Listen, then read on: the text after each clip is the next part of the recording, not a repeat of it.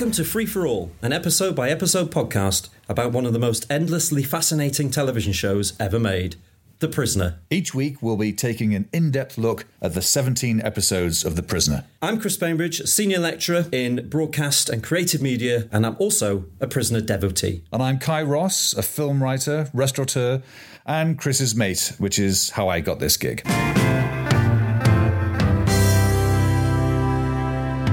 Right, where were we? Right, we've done the opening credits. We've only covered the first 15 minutes. And then there's the President's line, isn't there? Sir, you approve the proceedings? I note them. You got to wonder what he's thinking at this time. What on earth is going on? There's a look of bemusement, isn't there? He knows he's been taken to see number one. I'll take you. So he knows that's kind of what's going on. But this... there was never any sort of, well, once I beat Liam McKern, you'll be subjected to this very strange ceremony. There'll be people in Greek masks. There'll be a man dressed as a judge. You're going to sit there while a few other people run around ringing bells. Yeah. So he must be and with remarkable sort of calmness. I suppose if you look at it from the spy drama or the spy tropes, that's exactly what's happening. But if we look at it from the allegory side, then it takes on a different meaning. He becomes the observer. Yes. The observer of the events that are taking place within his own mind or within his own psyche. I mean, he is genuinely sitting on a throne. Yeah. Obviously, we've got to look into this allegorically. Yes. He's occupying a strange position geographically in terms of the scene. He's the man in charge, and yet he's at the same time he's the man. What would you say in the dock? Well, I mean, a lot of people read it like that because of the judge, I guess. Because of the judge, or the president. Forgive me, I keep doing this. Yeah, but maybe that's intentional. Maybe the fact that he's dressed like a judge implies he is a judge, but he's not titled the judge, he's titled the president. So it's a deliberate sway from judge to president. President, I've never seen a president in any kind of historical context wearing judge's robes. No.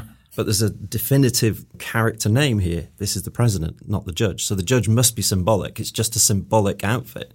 So it's all elements of his psyche. This is what I don't think you can watch this episode as the traditional kind of danger man spy. No. It has to be looked at from a deeper, more psychological point of view. Yeah. And this is why when you get number 2 arriving and number 48, they're all the tripartite.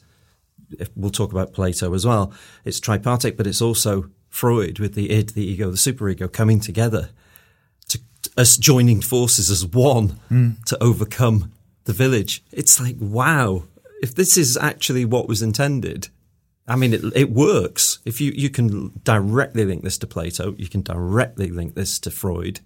And if that's the case, then fair play. This is deep stuff from 1967. And not only that, but it's deep stuff to have basically just been written in a one-off session. Yeah. It's basically everything that McGowan has probably been passionately believing in, but also what he studied over the years. I mean, it's basically all spilled out into this one thing. I'm sure he was probably, what he was trying to suggest is exactly what you're saying, but it's the way, all the stuff he's learned about psychology, about Freud, about all the classics. Yeah, exactly. About the literature, all the stuff he would have picked up from Brand. It's just piling onto one 60-minute episode. But what's lovely about it as well is that you can still view it and put yourself and project yourself onto McGowan. Yeah. As the everyman. Well, it's helpful because he didn't really say much. He is quite a sort of blank slate up until the point where he gets up and has a crack at making a speech.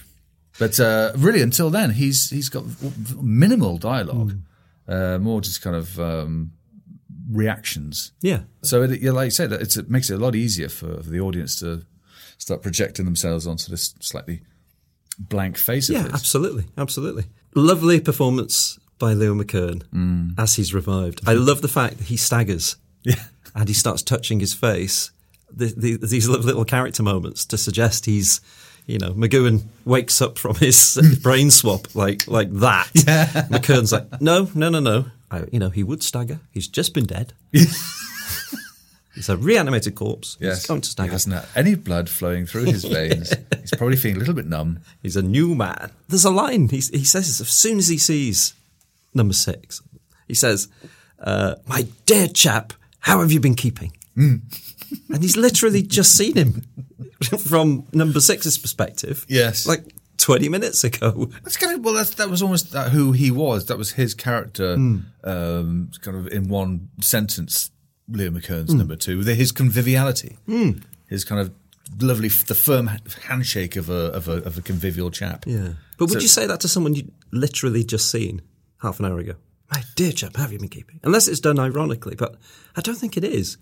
I think there's something to this new man element, or the shades of the character, because he, as we saw in Chimes of Big Ben, 2 could change. He like the bonhomie, but he could also be the dark side of him as well. Maybe it was the dark side of 2 within Once Upon a Time, and the nicer version of him is what's manifest here as the ego. Yeah, it's just a kind of curious kind of.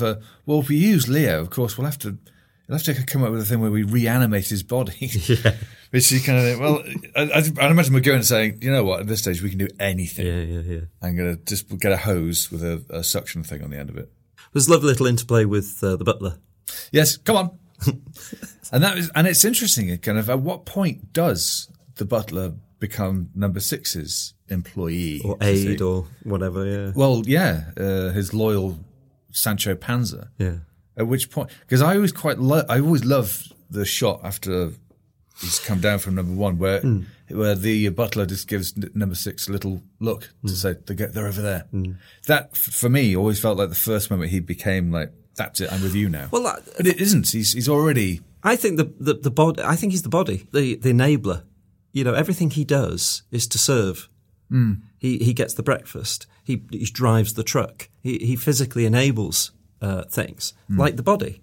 So if they're all manifest, they're all elements of his psyche, then I think the butler represents. Yeah, and the fact that he's in.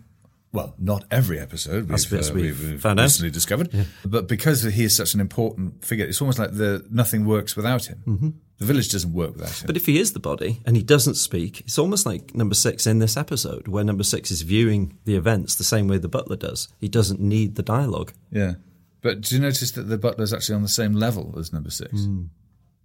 Yeah, I know he hasn't got a throne. It's all these elements coming together. Yeah, but they are. I think throughout his life in the village, it's all these disparate elements and are now coming together. And we see that in the revolution scene where, 48, 2 and 6 combine forces. So you've got the tripartite, you've also got the body enabling the escape with the hint of self-destruction as well, but also rebirth. Yes. That's just one way of looking at it. I think we've got to go a bit further before this starts to make a bit more sense, though. Indeed, I think because we haven't told the whole story yet, have we? Of the episode, we haven't. No, my God, no. I suppose this is stuff. Yeah, maybe get to proceed to the end and then start the analysis further. Lords, ladies, and gentlemen. Where are the ladies? Yeah. Well, they could be behind the masks. They could, and I was thinking that. Maybe just by saying ladies, he's making that implicit. I mean, that could just be because it's like a vaudeville musical kind of thing. My lords, my ladies, my gentlemen, come see, all that kind of stuff. A funny thing happened to me. Yes. But does this represent the feminine side of people's personalities? I think it's just that vaudevillian context to his speech. It would have been interesting, actually, if that was his, and I'm sure it is. That's his to separate these different parts of the personality. To have a female side, yeah, to have maybe recruited Mary Morris or even sort of Angela Brown to play that. Yeah, that would have made a bit of sense actually, because is this? Am I right in thinking this is an almost entirely female-free episode? Yeah, there are no women in this episode at all. I don't think there are there? No. I mean, that's the. I don't think. Well, it would have made it more interesting had there been. I think, but maybe that's intentional because having the absence of women shows that this is all the elements of his psyche. This is literally all about him. Yes, it is him. Yes, everything in this episode is about him. Yeah. So maybe with that in mind, it is a throwaway line. It's just. I think it possibly is because I suppose I can't imagine McGowan would have thought, well, actually, I do have a great feminine side. He's quite a sort of man's man. Isn't he? Why don't we talk about the number 2 character? We find out a little bit more about his backstory here, don't we? A little bit more character development. They brought him back, he says, in Once Upon a Time. Is that from the House of Parliament? Well, he kind of... That's where he goes... Yeah, he implies that his arrival in the village is very similar to the prisoners. Yes. But if you view that as number 6 saying it, it makes sense as well. Mm. But then he talks about having the ear of princes and kings and... Yes. Like a Machiavellian character. So in a way, he represents politics as well. Yes, he's genuine in politics. The other thing I thought of is Iago in Othello, which, of course, All Night Long is based on, isn't it? Yes. With McGowan as the drummer. Oh, that'd be interesting. And also the film McGowan made in the 70s with Richie Havens, Catch My Soul, which I think was a sort of musical version of Othello. Yes, it was.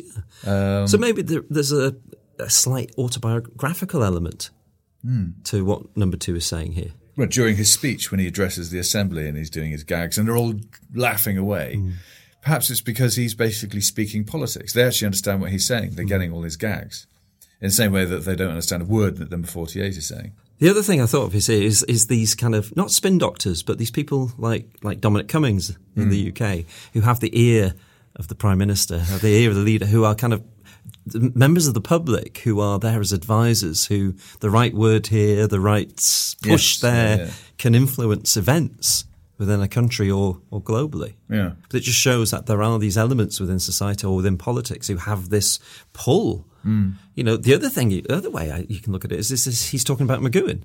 You know, I had the ear of kings and princes. He would have mixed with famous people. Yes, he would have gone to all these events, these galas, these award ceremonies and met these types of people. If McGowan is talking about himself, then an element of that he has to address is his colossal celebrity. I mean, he was the most successful TV star of the time, a worldwide star. And so it's not just about sort of how I feel about this and that. That's going to be an element as well. Yeah.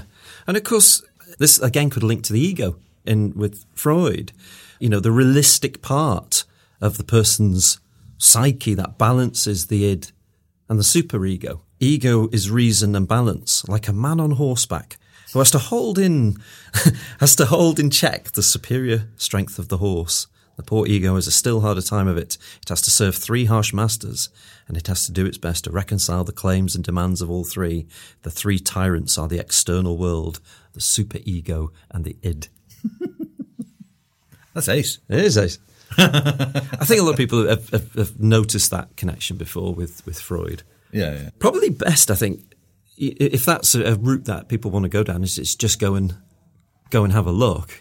I think if we get too bogged down with it, I think people would be switching off. You can't sort of do a York Notes on Freud. No, it's too big a subject. It's everything in a way, isn't it? But as a summary, he likens, or people have likened, number 48, the youth, is the id.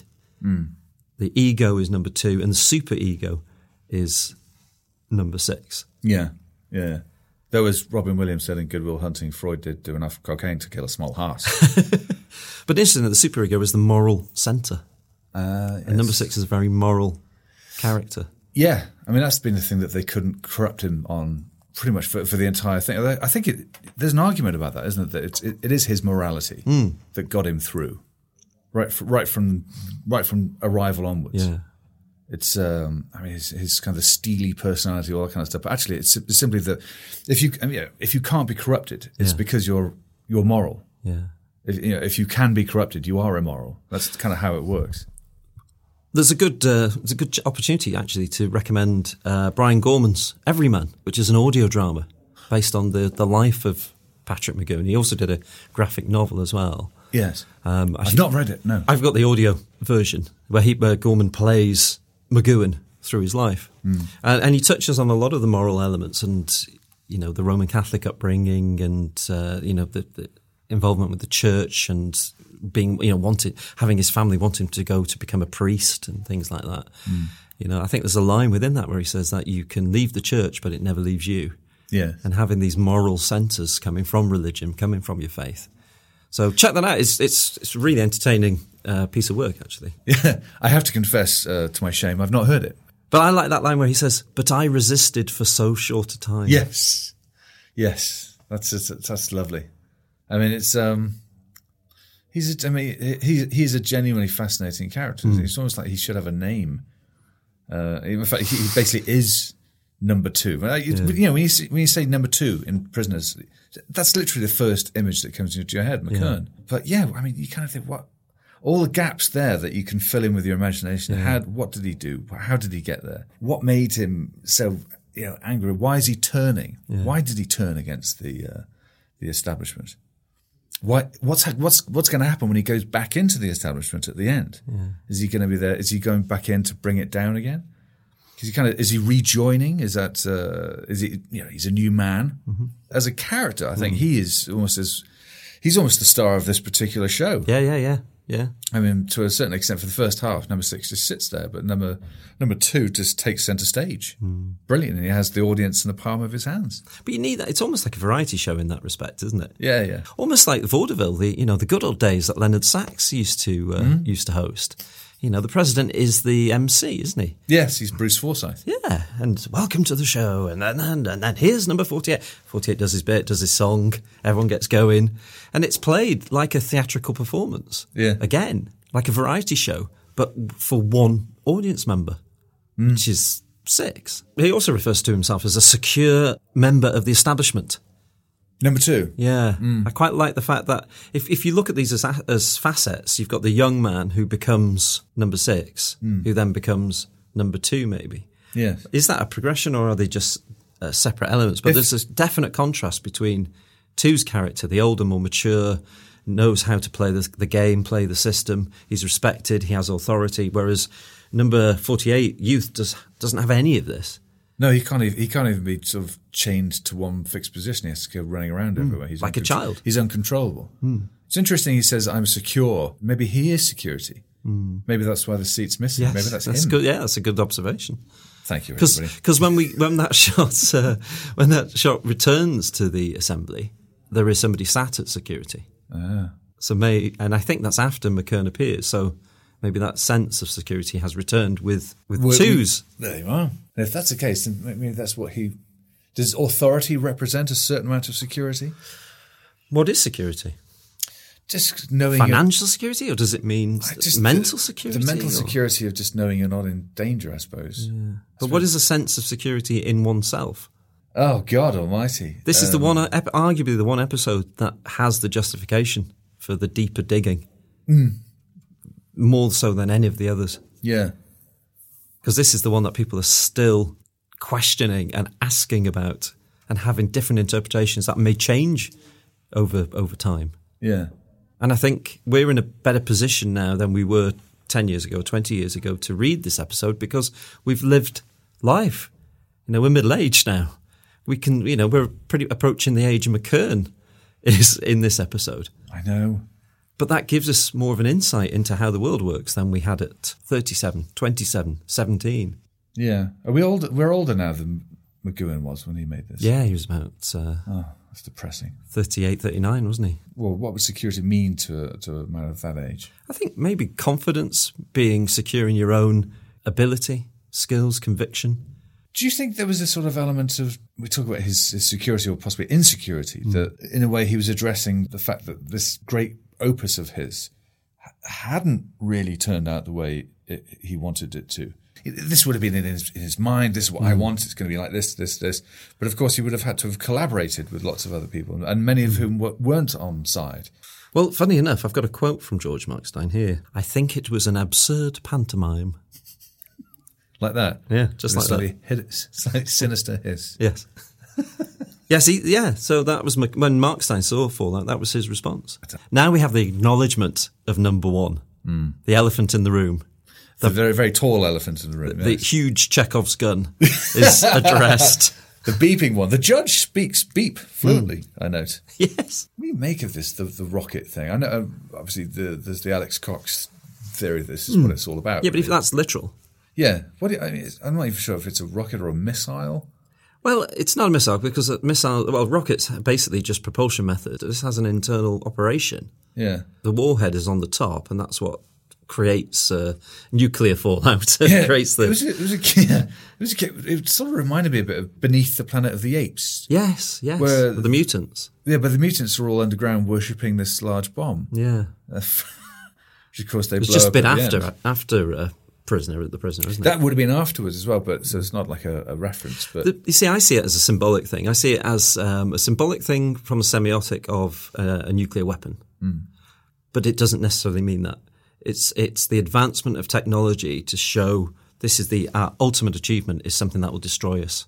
But it also works as a means of our own self-destruction, as in the individual, not the greater human race. The ultimate symbol of technological process designed to destroy, not just everybody, but a symbol of destroying ourselves.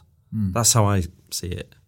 Yeah. It does work. I mean, like I say, it works as semiotic. Everything's been leading towards the evolution of technology from the penny farthing, which he was specific in saying, this is what it is. Yeah. This is what it's for. And if we look at everything using that kind of Rosetta Stone, we see that, this is, in 1945 when they bombed Nagasaki and Hiroshima, that was a huge turning point for the human race. As we developed this incredible power source.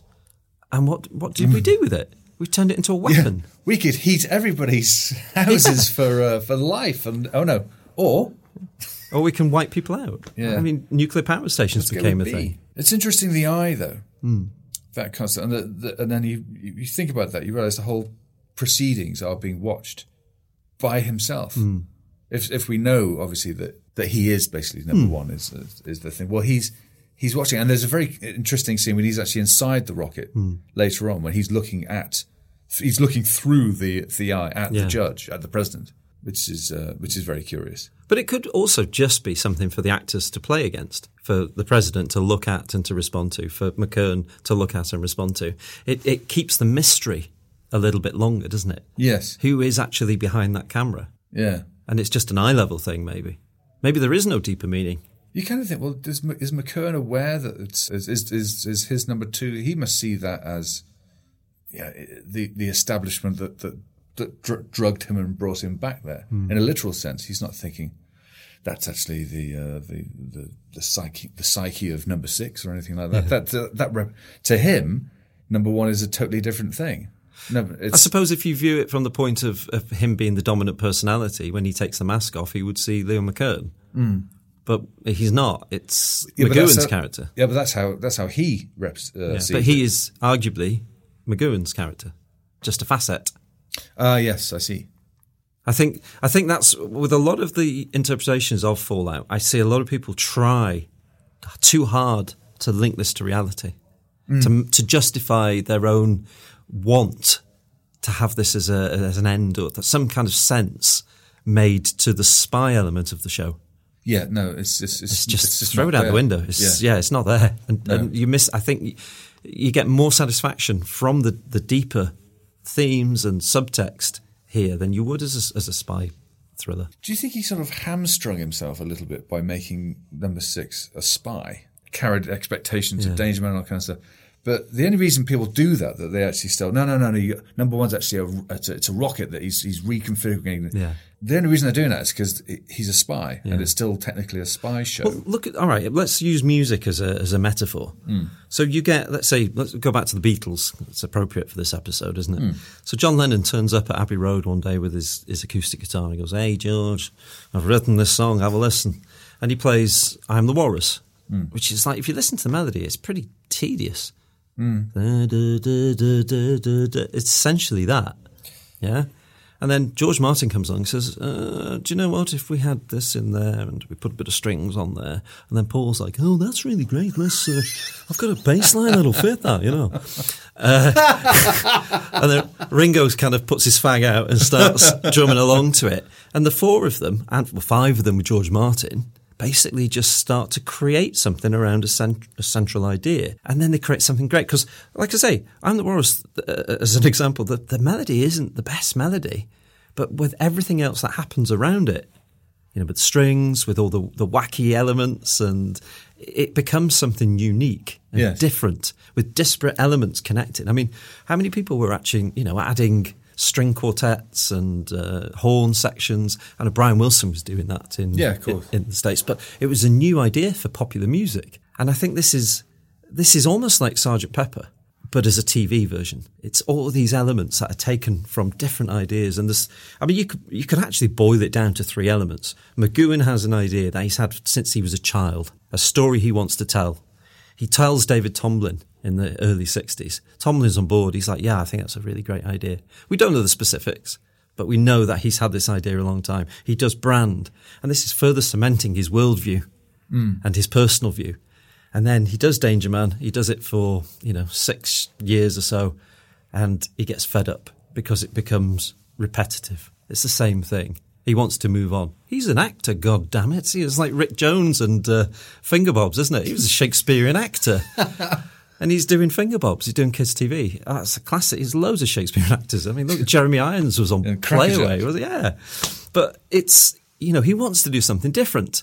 So he sells this idea to Lou Grade. And Lou Grade famously is like, yes, Patrick. Yes, go for it. We'll have a handshake. The money will be there on Monday morning.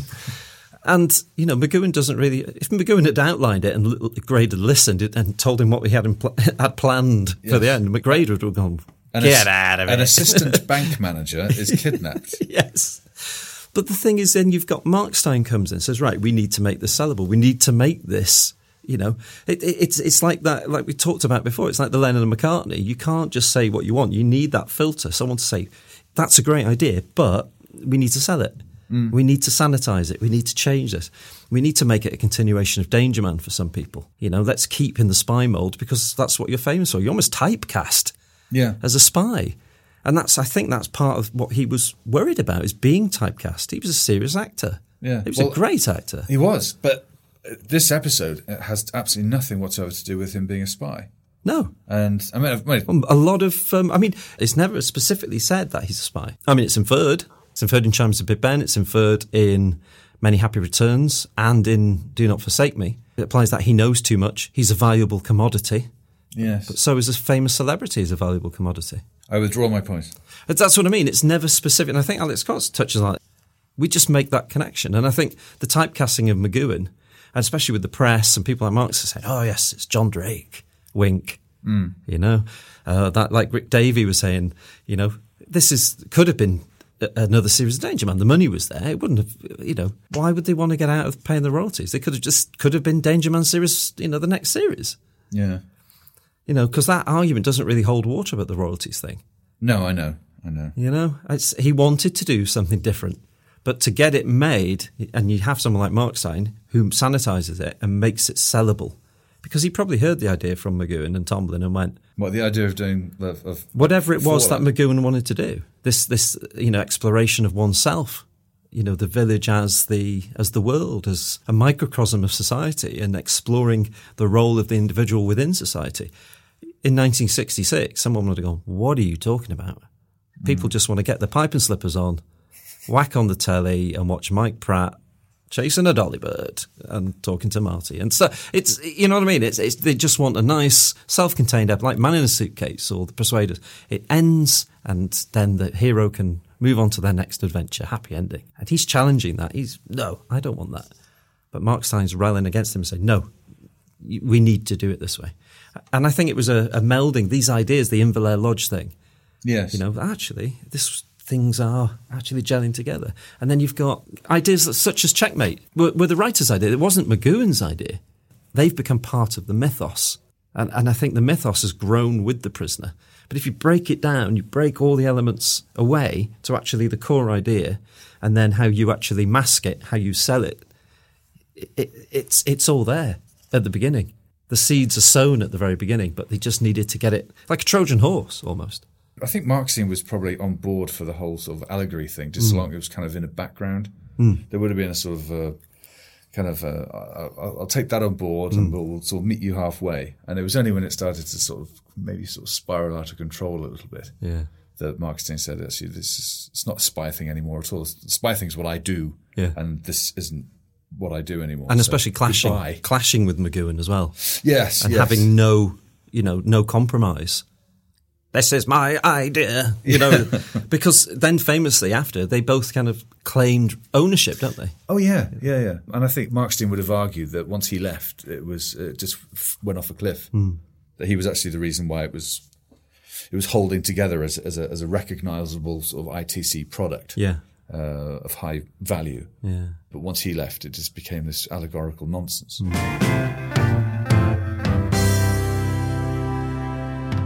I like that line though. Whoever you are, whatever you are, to number one. I'll die with my own mind. I've put, if McKern is a facet of 6, then the balance is beginning to be restored. Allies are preparing for revolt. Well done.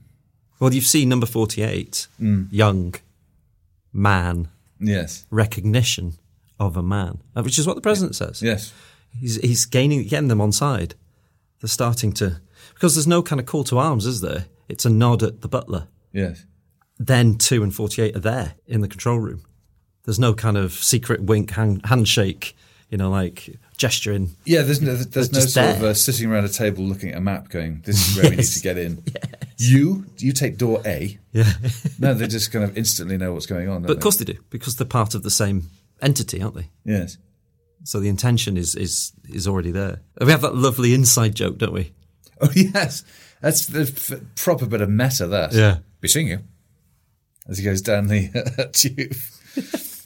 And they worked out, do you reckon, that you know what, I think we have a catchphrase here. This be seeing you thing that people have been saying all the way through the series. I think that's going to catch on. Yeah. There's more to be read from that, though. I mean, as you know, it was a Christian symbol, wasn't it? But the "be seeing you" is a common phrase. It's used in a lot of TV shows, and But it's the surveillance aspect, though. But not only that, it's the camera aspect. And I don't mean surveillance cameras. I'm talking about cameras on actors. Yes. You will be seeing McGowan. You will be seeing him every week in Dangerman. You'll be seeing him in The Prisoner. Be seeing you with it up to the eyes. It's the proper one, isn't it? Like the James Bond kind of gun barrel, isn't it? Yes. Yeah. It is the gun barrel, It is isn't a it? gun barrel, Yeah. But a lot of people think it's an aperture, because it looks like the iris, doesn't it? I was 21 when I realised it was a gun barrel. Well, I always thought it was an aperture because of the way an iris works, because it looks like that. But there's also the inside joke of the set dresser, John Legoo. If you look at the video or the footage of his house being prepared for his return. Oh, that's right. Yes. It says Legoo and Sons, doesn't it? Yes. So the set dresser's name. Yeah. They did that a few times, didn't they? These little, I'll put you in. Little nod, little wink. A little thank you for your work. Yeah. But if you're like an art designer, set designer, you can do that. I've got a friend who works for a games company. He puts his surname in as a shop on some of these racing games. Little nod to himself kind of thing. And then we have the president's line, the right to be person, someone or individual. He has survived intact and secure. Yes. Well, I mean, this is almost this is the first time it's really being addressed. Like literally, this is almost sort of anti-allegorical. This is almost like a statement of what the series is all about. And when you pick up sort of TV Quick or something, sort of or anything that says the prisoner's on. Do you remember The Prisoner? Yes, it was actually it's kind of known for being an allegorical TV show all about the individual against society. Yeah, one quick capsule. Yeah, a little soundbite. That's what The Prisoner is all about. And this is really the first time it's just boldly stated, isn't it? Yeah. Right, individual to be individual. And especially if you see the world as a let's say, a corrupting force for an alignment with ideology. Yes. Ideology goes back to things like Marxism, where we have dominant Western ideology. Yeah. That hard work will be rewarded. The good guy will always get the princess, and they'll all live happily ever after. Yeah. Work hard and it'll pay off. And that's our dominant Western ideology within film. And the world has these ideologies that we're supposed to comply with. The Village has its own ideologies that he kind of rebels against. Yeah. And I think I quite like the link between those. He has resisted and remained his own man. He hasn't been corrupted by the ideologies pushed on him by the Village. Yeah, but it's interesting that it's the president himself who's kind of applauding him. Because is that not the incorruptible man is the perfect leader? Yeah, I mean, ultimately, in a way, if there's a plot at all to this episode, it's the quest by the president to get Number 6 to join them. I mean, that's the only through line of this. Apart from that, this is the episode where he meets number one. That's not really the plot. But he's not swayed by materialistic elements, such as wealth or power. He just wants to escape. He wants to be individual. He wants to be himself. He wants to be left alone. And he's called a man of steel, a superman. Like Stalin. Yes. But the link, obviously, to the character, to the superhero character, the Man of Steel, the Superman kind of thing. I mean, we've talked about Plato's allegory of the cave. You know, he's being asked to lead them from the cave. Yeah, they're in a cave, aren't they? A cave. Yeah, that's not even subtle. That's Plato on a plate. Very good. on a Portmeirion pottery plate. But yeah, leading from the cave. And this is what I noticed this today is like you see these people, you know, Plato, we might as well just cover that now, but, you know, Plato's allegory of these men who are kind of chained up in a cave from birth with a fire behind them, projecting images onto the wall in front of them. And they don't know what they are, but they interpret them based on their own context. Yes. And they hear there's a wall and they hear the sound of carts and the horses and animals going past, and they have no idea what they are because they have no context. So these sound and visuals create a worldview based on context. And a lot of people's media worldview is based on context. Their worldview is based on what they see on the news, what they read on the internet, on social media. And that's how they form their opinions, based on this very bubble, very narrow worldview. Yeah, increasingly narrow. Yeah. And this is a plea to lead them from the cave. Lead us out of the cave. And sadly, what's happening today is people think they've left the cave, but they actually just journey deeper and deeper into it. And I'm talking about people who believe on certain conspiracy theories. It's just I think they think they're awake. Yeah. But they're actually further deeper into the cave. Well, it's one of the great ironies of our time is that the means of communication and of speaking to each other, you kind of think, well, this will just kind of broaden everything. That our scope will be basically limitless, and somehow it's just kind of shrunk our viewpoint to such an extent that most of us are just looking down a pinhole. Yes, and that's where my opinions are. They're all shaped by this. Because, of course, I mean, could McGowan have predicted algorithms? No, in a way. No. I mean, that's kind of what it is. When you read, I don't know if you've seen like The Social Dilemma. When you even briefly think about sort of algorithms and what they do. So I like this. Well, you'll like this then. Yeah. Oh, really? Oh, I do like that because I think this about this because it's remarkably like the thing I previously liked as well. Well, you'll certainly like this. I really dislike that person. Here's more people who agree with you. Yes. If you like this, you'll hate this. But I do hate this. It doesn't matter about the end result. McGowan was right in terms of how technology was going. It's ultimately led to this. Yes, and in the same way that we learn how to split the atom and all this kind of nuclear fusion. Brilliant! We've found a way we can really sort of help humanity. Oh, whoa! I've got another idea. We could also wipe out entire countries. Yeah. Let's work on Plan B, shall we? and it's yeah. I think ultimately we're every single day we seem to be proving the prisoner right. Yes. I think we've talked before about sort of WALL-E and what a great sort of predictor of the future that was. And however, at the time, I was thinking, wasn't this up? Yeah, that's exactly the way we're going to go, isn't it? And have done absolutely zero in the interim to sort of address it. We were just kind of blindly marching our way towards it. There's a fantastic essay in the French book by Christian Durant. And he says exactly that. He says that McGowan has created not just a mere television series, but a work of art that stands somewhere between Swift and Debord. And the problem is that, like all truly great works of art, it's not really been understood and therefore has not apparently changed anything. And it's true. It's just all these warnings. And like I've said before, I completely agree with the central conceit of McGowan's that we just let technology take over our lives. Yeah. It doesn't free us. That's the canard that it's. Without this, you won't be able to. All your friends will have one, and it's going to liberate you. It's going to make your life easier, and you'll be able to do this now. Look we've had all these labour-saving devices invented since the Industrial Revolution. Yeah, we're working harder than ever. We have no free time. It's a general. Yeah, it's one of the biggest cons that's ever been. But at no point has anyone gone, do you know what? We should just get an Arga or something and just go back to the days of taking all day to cook food because it's somehow we had more free time then. But I think there's an appreciation in that, isn't there? If you go back to like the hunter-gatherer thing, somebody going out, spending hours hunting food, bringing it back, getting it cooked, that meal would have tasted amazing. Too true, but if you had spent all day hunting and gathering, you wouldn't have had time to put a decent blog together or put out your new tune on TikTok, yes. which is the most important thing. Yes. and I do worry. I worry about society in that respect because if something was to happen, you know, in terms of some kind of natural disaster or something that knocked out our economy, or you know, and we were reduced to a medieval society, unlikely as it is, but it's still not impossible. Is we've lost those skills.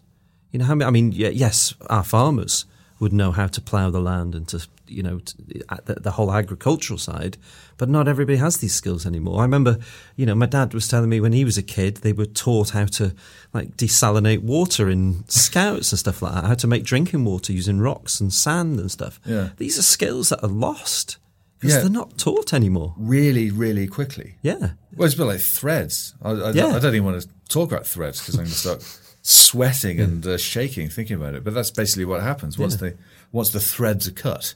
By the end of it, everyone was living in a medieval life. Yeah. But I think this is why the ape mask is important.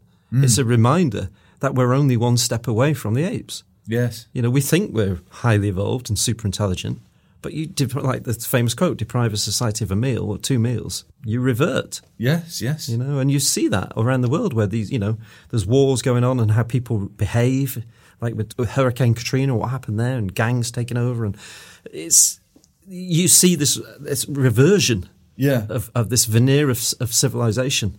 But it's primal instinct. It's this illusion that technology can sort of save us from all this.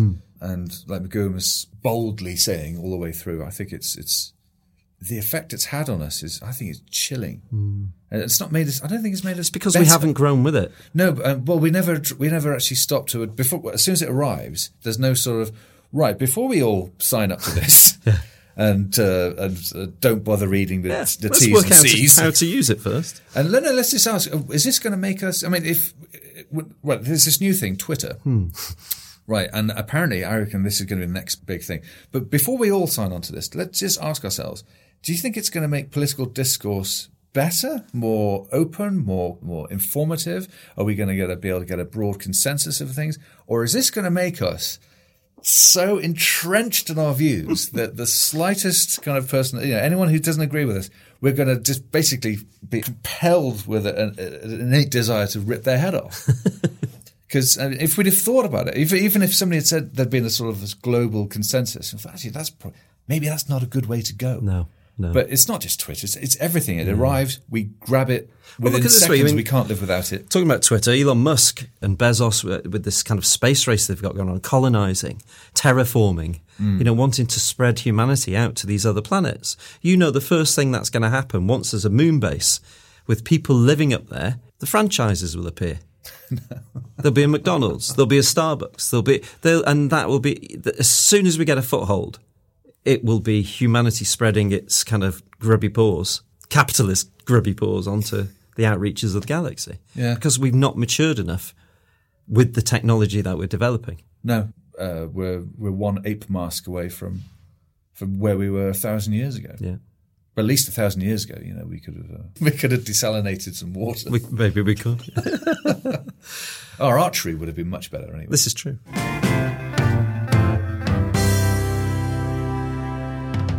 I love the fact that he's given a choice. You know, it reminds me where he's given that choice to lead or to desert them with freedom and financial reward.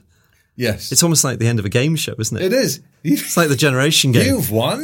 Yes, your freedom. You've won a purse of money. Yes. Traveller's checks, the tune of 1 million. I love the purse of money. Yeah. I love that he's a bit like a typical sort of great actor. It's like petty cash, isn't it? It is like his per diem. But I quite like the fact when he actually goes up to make his address, the first thing he does is he sort of tips the money and puts it in his pocket. Yeah. Yeah, because you notice he does, even though you don't see him put the money in his pocket, it's implied because he brings his hand back from his pocket, doesn't he, in that shot? Yeah. So, but yeah, he pockets everything. I love all that, yeah. Which is quite an interesting thing. It's like, I've got money for the first time. Yes. And it's almost like, it's kind of the first thing he does is he puts money in his pocket. Well, there's your house, there's your car. Here's your money. Here's your passport. Bit of cash in the pocket. Go anywhere. I'm on the way now. Yeah. It's all the symbols of freedom and liberation. Yes. From a Western yes, from a Western point of view, absolutely. But then you have the questioning the decision when he says, Why? Because Why? Why? Somewhere in the background, the general blows up. But you notice he stops when he says, we need you. Is that, we need human beings of this caliber to lead. I mean, that goes back to Plato as well.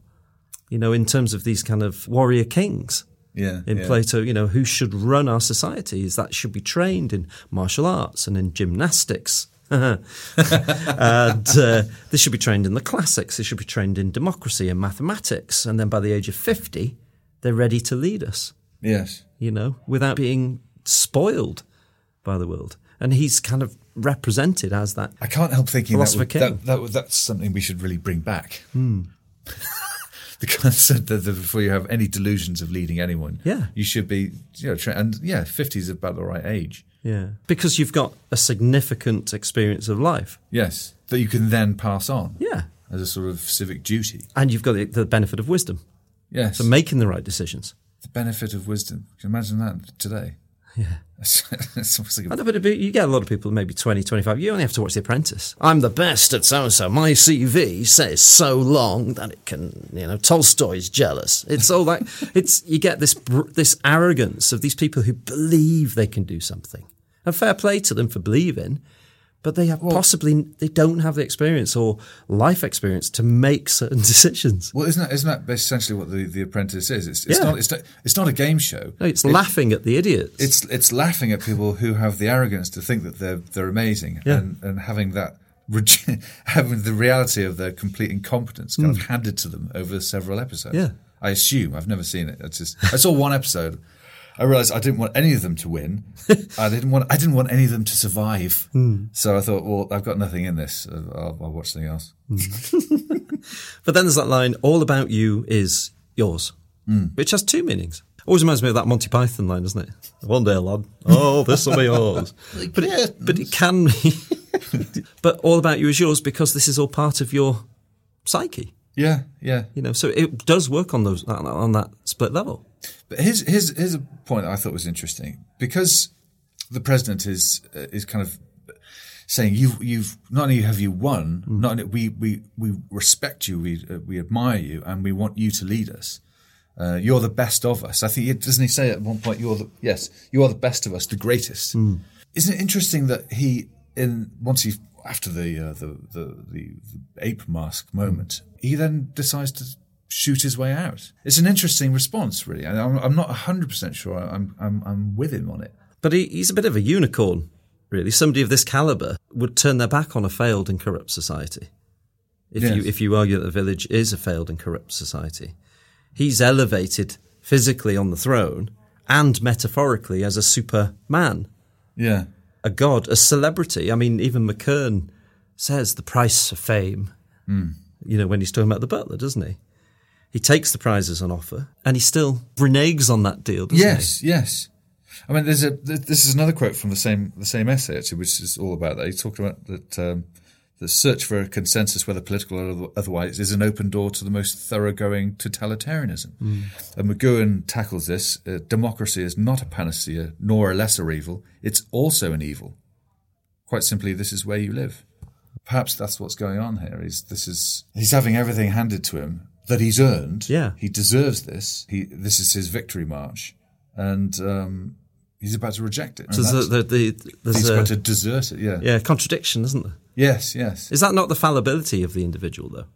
Is that when we get what we want, it's not good enough, or it's not, we want more? Yeah. We'll have to talk about this at the very end of the episode as to whether or not he does win, because that's certainly not cut and dry. But then the next scene is where he makes his speech. Now this gives it a go. It gives it a go, but it's like an Oscars-style speech. It's like a celebrity-style speech, isn't it? Yeah. And the award for best performance goes to Patrick McGowan. There you go. This is the famous one that everybody picks up on, is the verbal symmetry with I, A-Y-E, and I.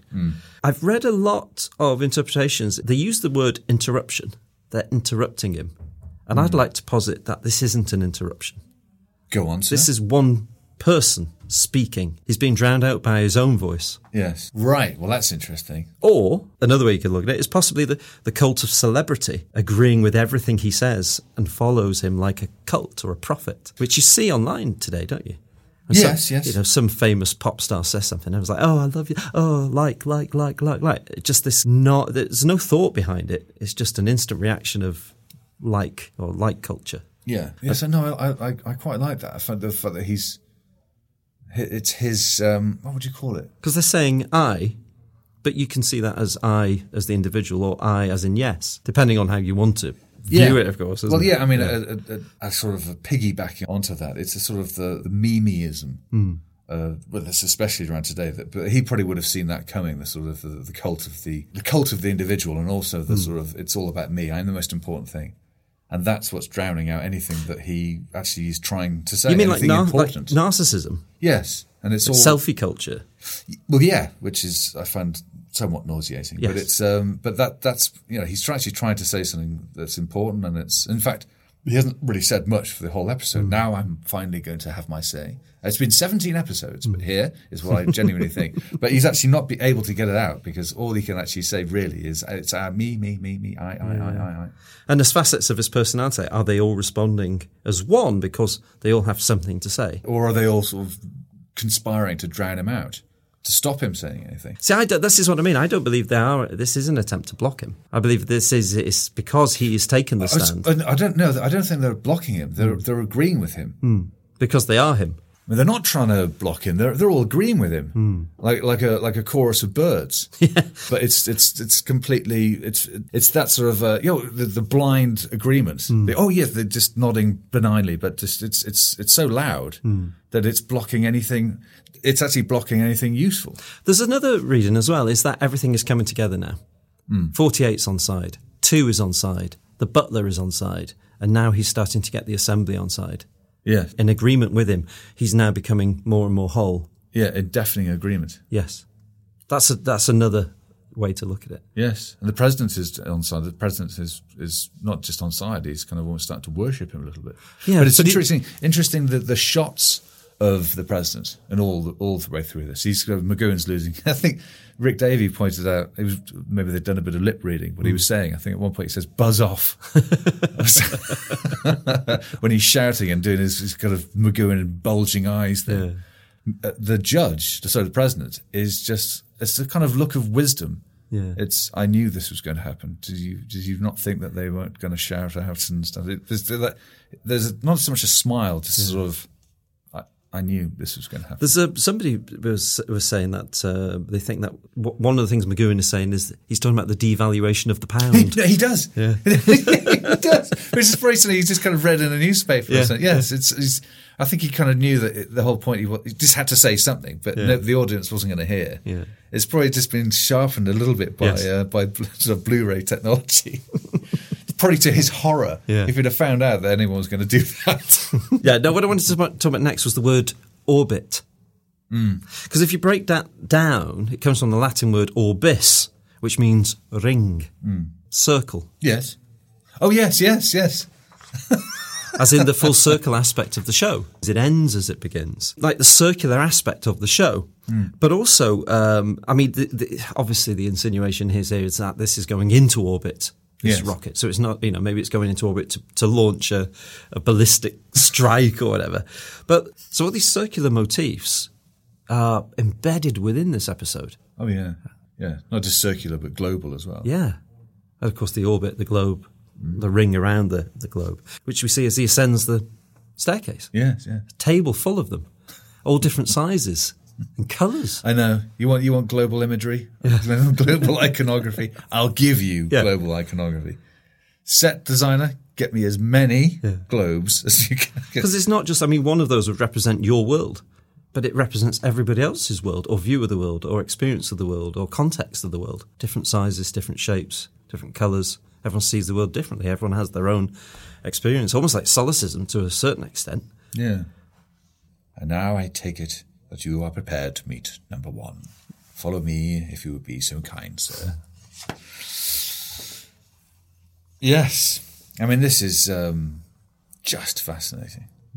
And it's so brilliantly done. It's so spectacularly well done. Because he's absolutely right. If this has been a guest star or anyone else, it would have been the end of the series. I mean, it would have been like, oh, right.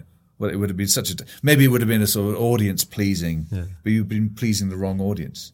It's that funny story, isn't it, when he talked to David Tomblin and he reads a script. He comes back and goes, I thought it was you. But you notice when he meets number one, there's footage on the screen of him meeting number one. It's like almost like a live view of the meeting. But the imagery on screen is a millisecond ahead of the actual live event, which I always thought was odd. You'd think it'd be the other way around, wouldn't you? Yeah. And I think that gives more weight to the kind of Patrick McGoohan as number 6. I don't mean in the actor sense, as in he's playing himself. Is that this is, a nod to the world he lives in, which is the world of celebrity, the world of television and film. Yeah. There's a falseness, there's a fakery to it. Well, an emptiness. I mean, it's telling that of all the globes in the room, and there must be about sort of 25 at least, the one that he's handed is crystal clear. It's empty. Yeah. So what do you make of that? And I thought that might have been an allusion to just the emptiness of his world, the vacuousness of his celebrity life, which he then smashes. He rejects. Yes, and that's almost the moment of complete rejection of everything that he has. He doesn't tell the president to get stuffed and pull the V's and trots off. He hasn't said no. I'm turning down your offer. But from the moment he drops that globe, he's on a path to revolution. That's the rejection. And a lot of people see that as like a crystal ball. It's like cross my palm with silver and all that kind of stuff. And you see why. You see why, and absolutely, you could read it that way. But I think your reading it makes much more sense. It's the emptiness of that world, that this is transparent. And when he looks into it, he sees himself as a prisoner. He sees that semiotic of his face with the bars. Yeah. Ka-ching, ka-ching, which we've ka-ching. never really talked about, it's a really famous thing. It's probably one of the most famous images from the whole series. Yeah, and it's quite really avant-garde. Yeah, and it's great. And it's almost a bit like the sort of the in Batman with the between the scenes, that sort of zooms in and out. Yeah. But it's an interesting thing because you're thinking, what at the end of it, it's only for a millisecond. When it finishes, clunk, and you get that. Well, what have you got there? Have you got a guy looking at you through the screen through bars, or is it you looking at him through the? It's sort of quite interesting take. I think a lot of people saw it at the time as a very 60s kind of style, from a stylistic point of view. Yeah. Like you say, like with Batman, this kind of quirky avant-garde, kind of, ooh, what's this? Yeah. But I think there's more, it's just a reminder at the end of every episode, he's still a prisoner. Yeah. But the way they use it here, it sounds actually like he's rattling the bars. Clang, clang, clang, clang, clang. So it actually sounds like the cage is kind of being, the bars are coming down. But he's rejecting this emptiness. He's rejecting this world there's nothing in this world. So he rejects it. He's no longer a prisoner because the prisoner is what's keeping this world from actually being populated as such. Yes. Or mentally populated or whatever, with whatever it needs. What does McGoohan say about the 8 masks? Because I know he actually said directly. There's a quote from Alexis Canner, actually. It says, when the prisoner finally got upstairs and tore off the mask in the end, who would number one turn out to be? We knew it couldn't be an anticlimax. And we knew, on the other hand, it couldn't be a climax. Well, one day I turned to Pat and said, I know, you pull the mask off and it's Lou Grade. You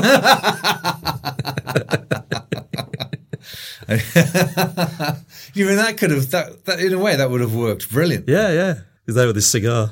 And he just rips up a check. Yeah. And says, you're done. And then cut to black. Yeah. There's another way of looking at that. I mean, some people say, you can allude to the Christian song. He has the whole world in his hands. He's got the whole world in his hands. There's also that element as well. Like I said, the crystal ball symbolising the future. Not too keen on that. I think that's a very kind of... No, that's a kind of literal... Yeah.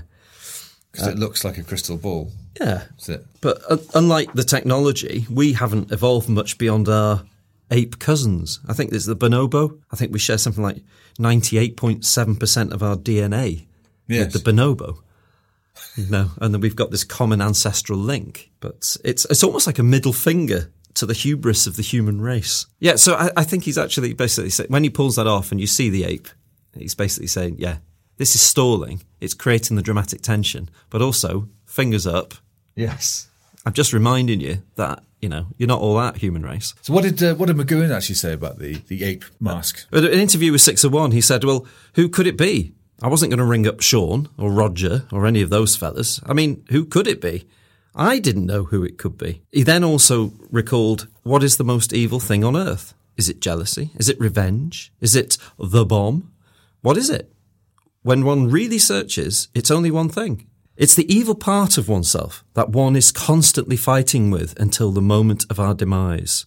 So therefore, the most evil thing that I could put in there, behind those masks, was the grinning evil face of myself, just for a split second. Yes.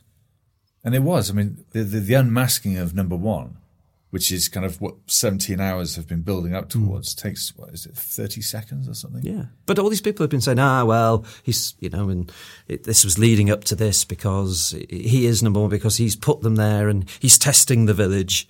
This is his idea. But there are people who say this. That are taking it in a completely literal sense. That he actually is. Because they still want to see it as the spy trope. Oh, no. It just can't be done. No, it can't. And to the point where you say, I can't understand how you could possibly even think that. I said this to my stepdaughter. I said, who would you say is your worst enemy? And she went, myself. Yeah. I said, there you go. And we weren't even talking about the prisoner. Yeah. Well, it's true. Yeah, it's your ones. Nobody else is lazy towards you. Nobody else forces you to raid the fridge and sort of eat stuff that you shouldn't eat. And there's a message there. Is that, it is possible in life to achieve. Yeah. It is possible in life to succeed and to be happy, which is obviously more important than to being rich, being billionaires, is being happy and secure and having a sense of self, having a sense of purpose in life is arguably one of the greater meanings of life. I think so, yes. Contentment. Yeah. But the only person who can really ruin that is not the government, is not society. It's yourself. Yes. I am absolutely my worst enemy. I think we all are. Yeah, it's. But sometimes we need reminding of that. Yeah, and I think I know people who sort of go the other way, and all of their problems are somebody else's fault. And I kind of think you're never gonna until you actually work out that it's you. Mm-hmm. You're doomed. Yeah, because that's the truth of it, and you're making excuses, and because it's easier, because then you can blame somebody else. Yes, that actually feels like a solution to me. That's right. It's that person over there. But we see this on social media all the time. Decisions are made. People blame other people. And when it's clear who the perpetrator is in a lot of cases, it's always somebody else's fault. It's always the fault of somebody else. It's always because they are doing this, that my life's a misery. No, your life's a misery because arguably you have made your life a misery. Not everybody, because not everybody can control circumstances. No. Circumstantial stuff is out of it. But when it comes down to it, you can control your own destiny. But it's kind of a nice kind of lesson to sort of for somebody like McGowan to be putting out there in his own oblique way. And it's a moral message. Yeah, exactly. Because once you realise it, once you realise that you are number one, you are your alter ego is it's you. You can actually do something about it. Well, I started running recently. The thing is, it's like you say, I don't want to go out running tonight. And you start making excuses not to do it. Yeah. When I lived in London, we used to go to the gym. There was a pub on the way. And we always just used to cave. The devil has placed this here. Yeah, we'll go in the pub for a bit and then never go to the gym. Of course. Yeah. Why would you? A waste of money that gym was. You should have moved to the other side and put the gym between you and the pub. I know. But once number one has been removed, Sir initiates the revolt with the pieces already in place. So like a nice little chess analogy. Chess analogy there. He extinguishes the facets that are holding him back with the fire extinguishers. Yes. But there's a funny story, isn't there, about this, where he comes down the staircase and jumps, isn't there? Do you know who could tell the story better than either of us? Acclaimed author Robert Fairclough. Yes, that's right, because obviously Patrick didn't do the jump himself. I mean, you can see him, he goes to jump and then it cuts and it's clearly Frank Mayer. Anyway, Frank Mayer, bless him, was a wonderful man. He was saying, no, Patrick, we can't do it like that because if I land badly, I'm going to hurt the guys, because there was like some other stuntmen at the bottom, isn't there, working the control panel. So Patrick said, no, I want it done like that. And he said, well, I've warned you. So he did it like Patrick wanted the first time. And of course, he landed on a couple of other stuntmen, and I don't anyone was hurt seriously, but it caused quite a bad atmosphere on the set. And you know, do bear in mind that stuntmen tend to exaggerate quite a lot. anyway, they were all in the bar, all the stunt team were in the bar, and the word had gone round, and everyone was like waiting for McGowan to show up and see what would happen. And McGowan slowed up, walked straight up to the bar and ordered, you know, get these guys 3 bottles of whiskey, you know. So they got a bottle of whiskey each, and he said, Frank said to Patrick, you won't get me to do it again like that, will you? And he said, no, I won't, Frank, I won't. So, I mean, the story goes that in Port Miriam, when they packed up filming, that Patrick paid for the party for all the, you know, the local people. Sort of load of money behind the bar, you know, which, you know, great, you know, that's kind of a lovely story, you know. I was amazed too when I watched it, just how little he says or does, almost for the first. He's made to be an observer. In fact, you say turned out to be quite iconic. Don't knock yourself out. Well, doesn't it say in the book about Kenneth Griffith being asked? Oh, he had to write his own dialogue, didn't he? Yes, he did. And he when I interviewed Kenneth, he confirmed that, because he said, Patrick knew that I knew what it was about. And I'm not exactly clear which bits he did do. I mean, because those speeches by the president, they're quite central to the way the episode's structured, aren't they? Yes. I don't know if he just left a gap and said Kenneth's speech and then. But, and it's interesting. I mean, there's so much in Fallout. That's why I love it so much, because you've got youth on trial, you've got the establishment on trial, I suppose, in the old number 2 was brought back to life.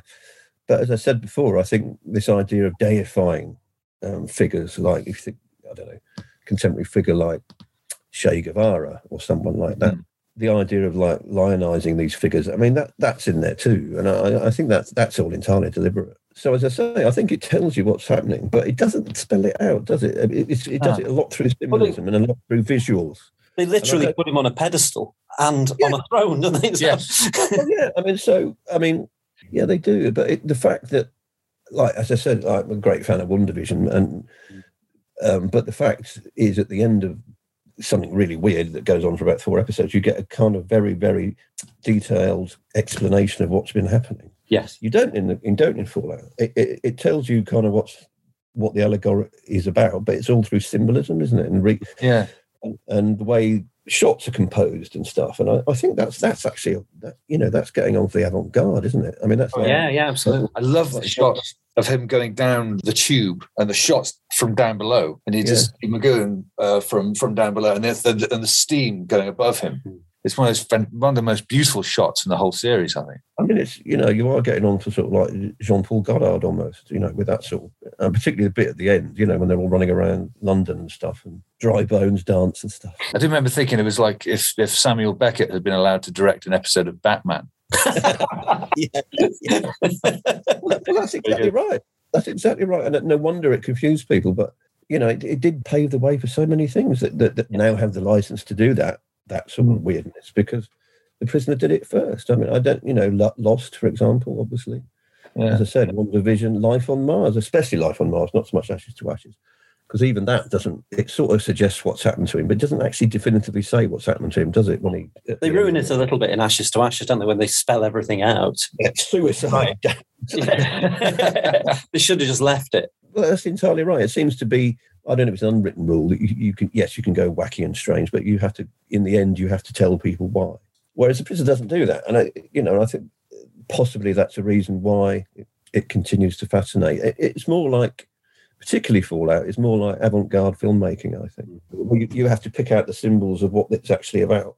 But I don't think anybody in 1968 was deconstructing television programs, because it was still seen as a poor relation, wasn't it? It was just a pure entertainment. Yeah. That wasn't even a dialectic. And mind you, a lot of the reviews at the time, people did generally like it and said that, well, this is actually very intelligent stuff. It's a step up.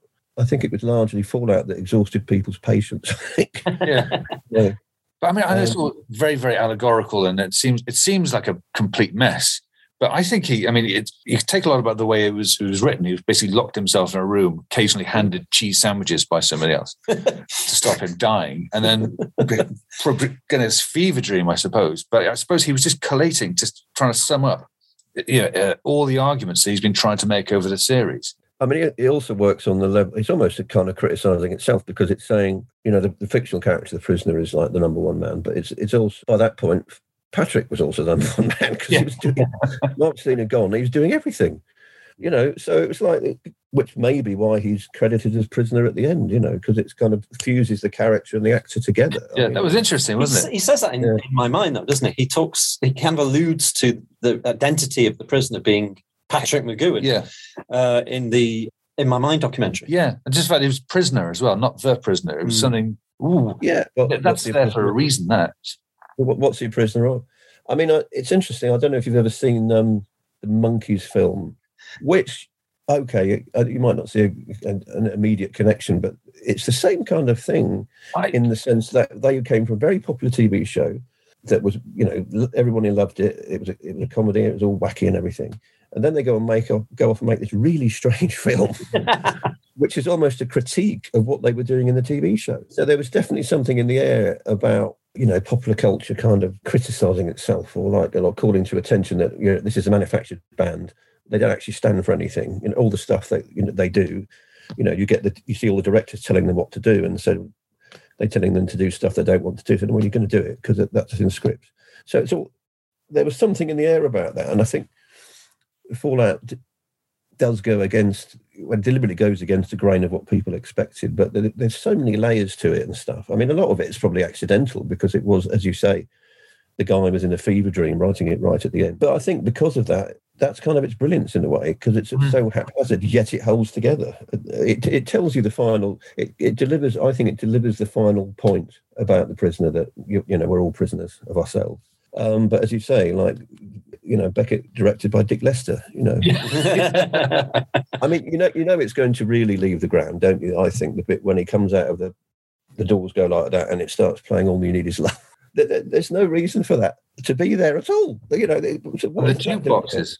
I mean, to have a Beatles song in anything you do is such a coup. From what I can gather, the Beatles really like The Prisoner. Yes. But again, I don't know if he's exaggerating, but McGoohan said, well, they got what I was on about, so they said, well, you can have it in perpetuity for 30 quid. Yeah, Guggis. But it's a wonderful thing to see The Prisoner and the Beatles, just this symbiotic. They're both two of the most iconic elements of the 60s. Without getting too pretentious, I would sort of argue that Fallout's like, a day in the life at the end of. It's because it's such a. It's just like it's a complete meltdown, isn't it, of stuff? And I think you can certainly look at Fallout in those terms. It's also got that 60s thing of films and things that ended with like a really violent sort of climax. You think like If, for example. You said that there was something in the air that the prisoner caught. I mean, we've always talked about the prescience of the prisoner, but one thing they got in this episode uniquely was the violence that was January 68. It foreshadowed one of the most violent years that there's ever been, just like If did. Well, I think, If was 68, or it was released in 68, certainly. But, Bonnie and Clyde, they both get sort of shot down in a hail of bullets at the end, don't they? And weirdly enough, this is the funny thing about Head as well, weirdly enough, same kind of ending, they'll get chased by everybody. And they end up in their own title sequence, because they're sort of jumping off the bridge. And when you get to the end, the monkeys come out and jump off the bridge again. So it's like, context is everything, isn't it? I mean, like, as we all know, Patrick had done Danger Man, which, very good spy series, occasionally offbeat and a bit, and actually more intelligent than a lot of stuff, I think. But I think when The Prisoner came along, people were going, well, okay, all right, Patrick, it's a bit weird, but we'll go along with it because this is all bound to become clear at the end. And there was a piece in just before it all was shown that said, oh, well, we can reveal that, the prisoner has been tested by the village because to be a leader in a great crisis that is approaching, and he will lead the nation. I thought, in some ways, well, that's really wide of the mark, but in some ways it isn't, is it? Because it's he's offered control of the whole place, isn't it? But I think what's fascinating about it, and it's still fascinating, is the fact that I think Fallout, and you might disagree, I think Fallout does tell you everything that is. It tells you everything. Well, it doesn't tell you everything in terms of who runs the village, blah, blah, blah, blah, but it kind of tells you all the allegorical stuff, what the allegory is about, essentially, isn't it? I mean, the allegory is about identity. Yeah. I just think there's wonderfully composed shots of, like, he's given the chair of honour, and there he is sitting next to the rocket with a massive number 1 on the side. So, I remember watching it and thinking, well, I see where this is going. I mean, even though until the famously mad bit when the number 1 turns up, but all the way through, it's telling you, well, this he's now the number 1 guy in the village. And there's the line that's always stuck with me is that great line where the prisoner says, "I'm an individual," and the president says, "Well, you're on your own." And it's kind of like that, isn't it? If you get to the top of the totem pole, you're on your own. There's lots going on in it. I mean, but I think what is often overlooked, it's also about the cult of personality, because he's beaten the village and he's beaten number 2. That famous scene where he's shouted down and they're all shouting, "I." It doesn't matter what he says, because he's the number 1 guy, so he doesn't know what he says. So everyone's kind of worshipping him. I think that's often overlooked. I think, again, it's the same sort of thing. You have to infer from that final sequence what is actually going on. Yeah. It doesn't tell you. It doesn't spell it out in sort of narrative terms, does it? That's all imagery and strange imagery. Fallout's a bit more direct than that, because it does tell you, but it's not going to tell you this guy is not really the prisoner. He's a dark alter ego. It doesn't do that, And I think part of the fascination also is it doesn't make, because there was no writer's Bible, and so they didn't sort of, like you said in one of your commentaries, I think, you look at it's your funeral. You're thinking, well, where's all this suddenly come from? Because the village doesn't work like this. This is the first we've heard of it. When they were making the first 4, they probably didn't really have a concrete idea of what the hell they were doing. Yeah, I mean, also on arrival, I don't know if you know, there was originally another executive producer, Leslie Gilliatt, quite a famous British filmmaker, and during the filming of Fallout, or just afterwards, he kind of left the production. So perhaps even at that early stage, he was like, "Oh God." Yeah, I mean, it's but that's the beauty of it. You can sort of go down the rabbit hole and keep going down the rabbit hole with all this stuff, because so many people are gone now that there'll never be a definitive answer to it all. No, it'll never date. I hope he was delighted in the end after the initial disappointment, should we say. When it started to become clear that it had taken off, that it was adored and people were fascinated, and he had made something permanent. I don't know if I told you, I did actually speak to him, because I faxed his agent in LA, and I was just working away one morning, the mobile went, and it said, "Is that Robert?" "Yeah, this is Robert." "Who's this?" "Oh, it's Patrick calling from LA." He said, and I just said, "Patrick who?" And it said, "Oh, it's Patrick McGowan. I'm standing on the beach watching the sun come up. It's fantastic." I thought, oh, what do I say? I can't think of anything. And he's typical Patrick. He said, "Oh, well, I just thought I'd phone you and tell you I'm not doing any more interviews about the prisoner for the rest of my life." Oh. So like him to ring you up and tell you he wasn't going to do any more interviews. Did you notice that on the screen where you see the president, the assembly members are just walking around in circles aimlessly? I did, and I assumed that's because he's out of the picture at this point. He's actually staring through his own eye. Yeah. And I kind of thought, well, without him there, the whole thing is they're just bubbling away like sort of like blood capsules. Yeah. And I think that's definitely in the intention. Yeah. There's a state of confusion where he's now got this singular goal, which is violent revolution.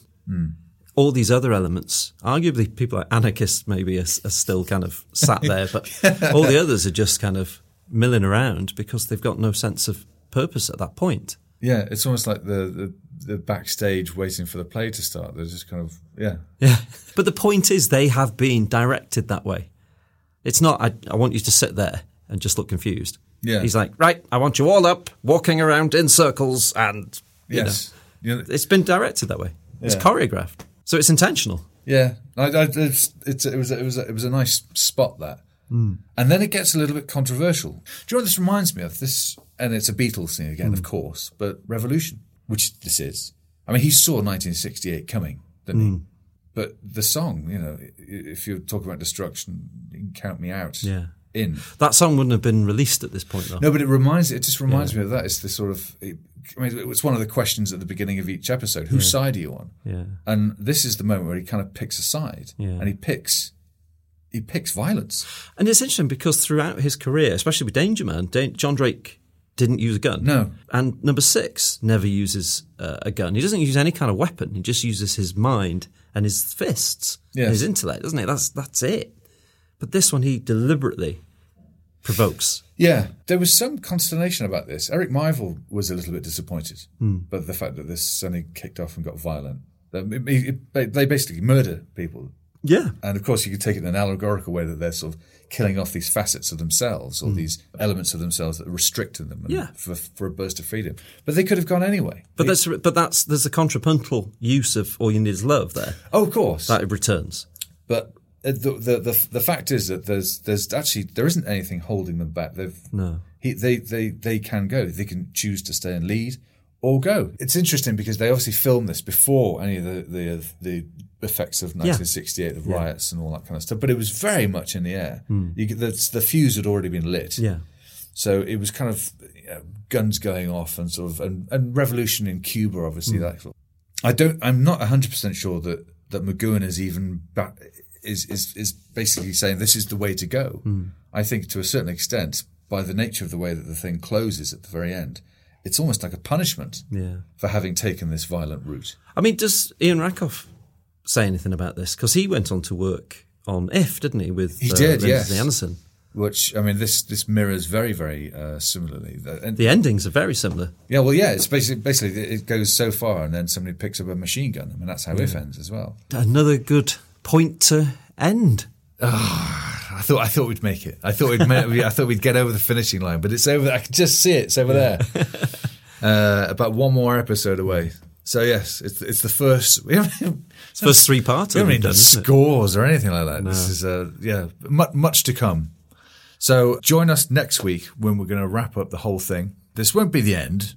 I think there's still a few more episodes. A few more episodes of life to be discussed, and we've got things like we're going to do our running order and all that kind of much fun to be had. But as far as Fallout's concerned, let's get to the end of that next week. Free For All podcast was presented by Kai Ross and Chris Bainbridge.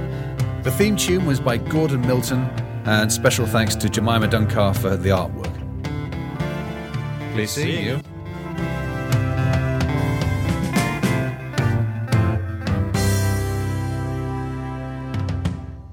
You can find us on Twitter at FreeForAllPod or on Facebook at Podcast Free For All.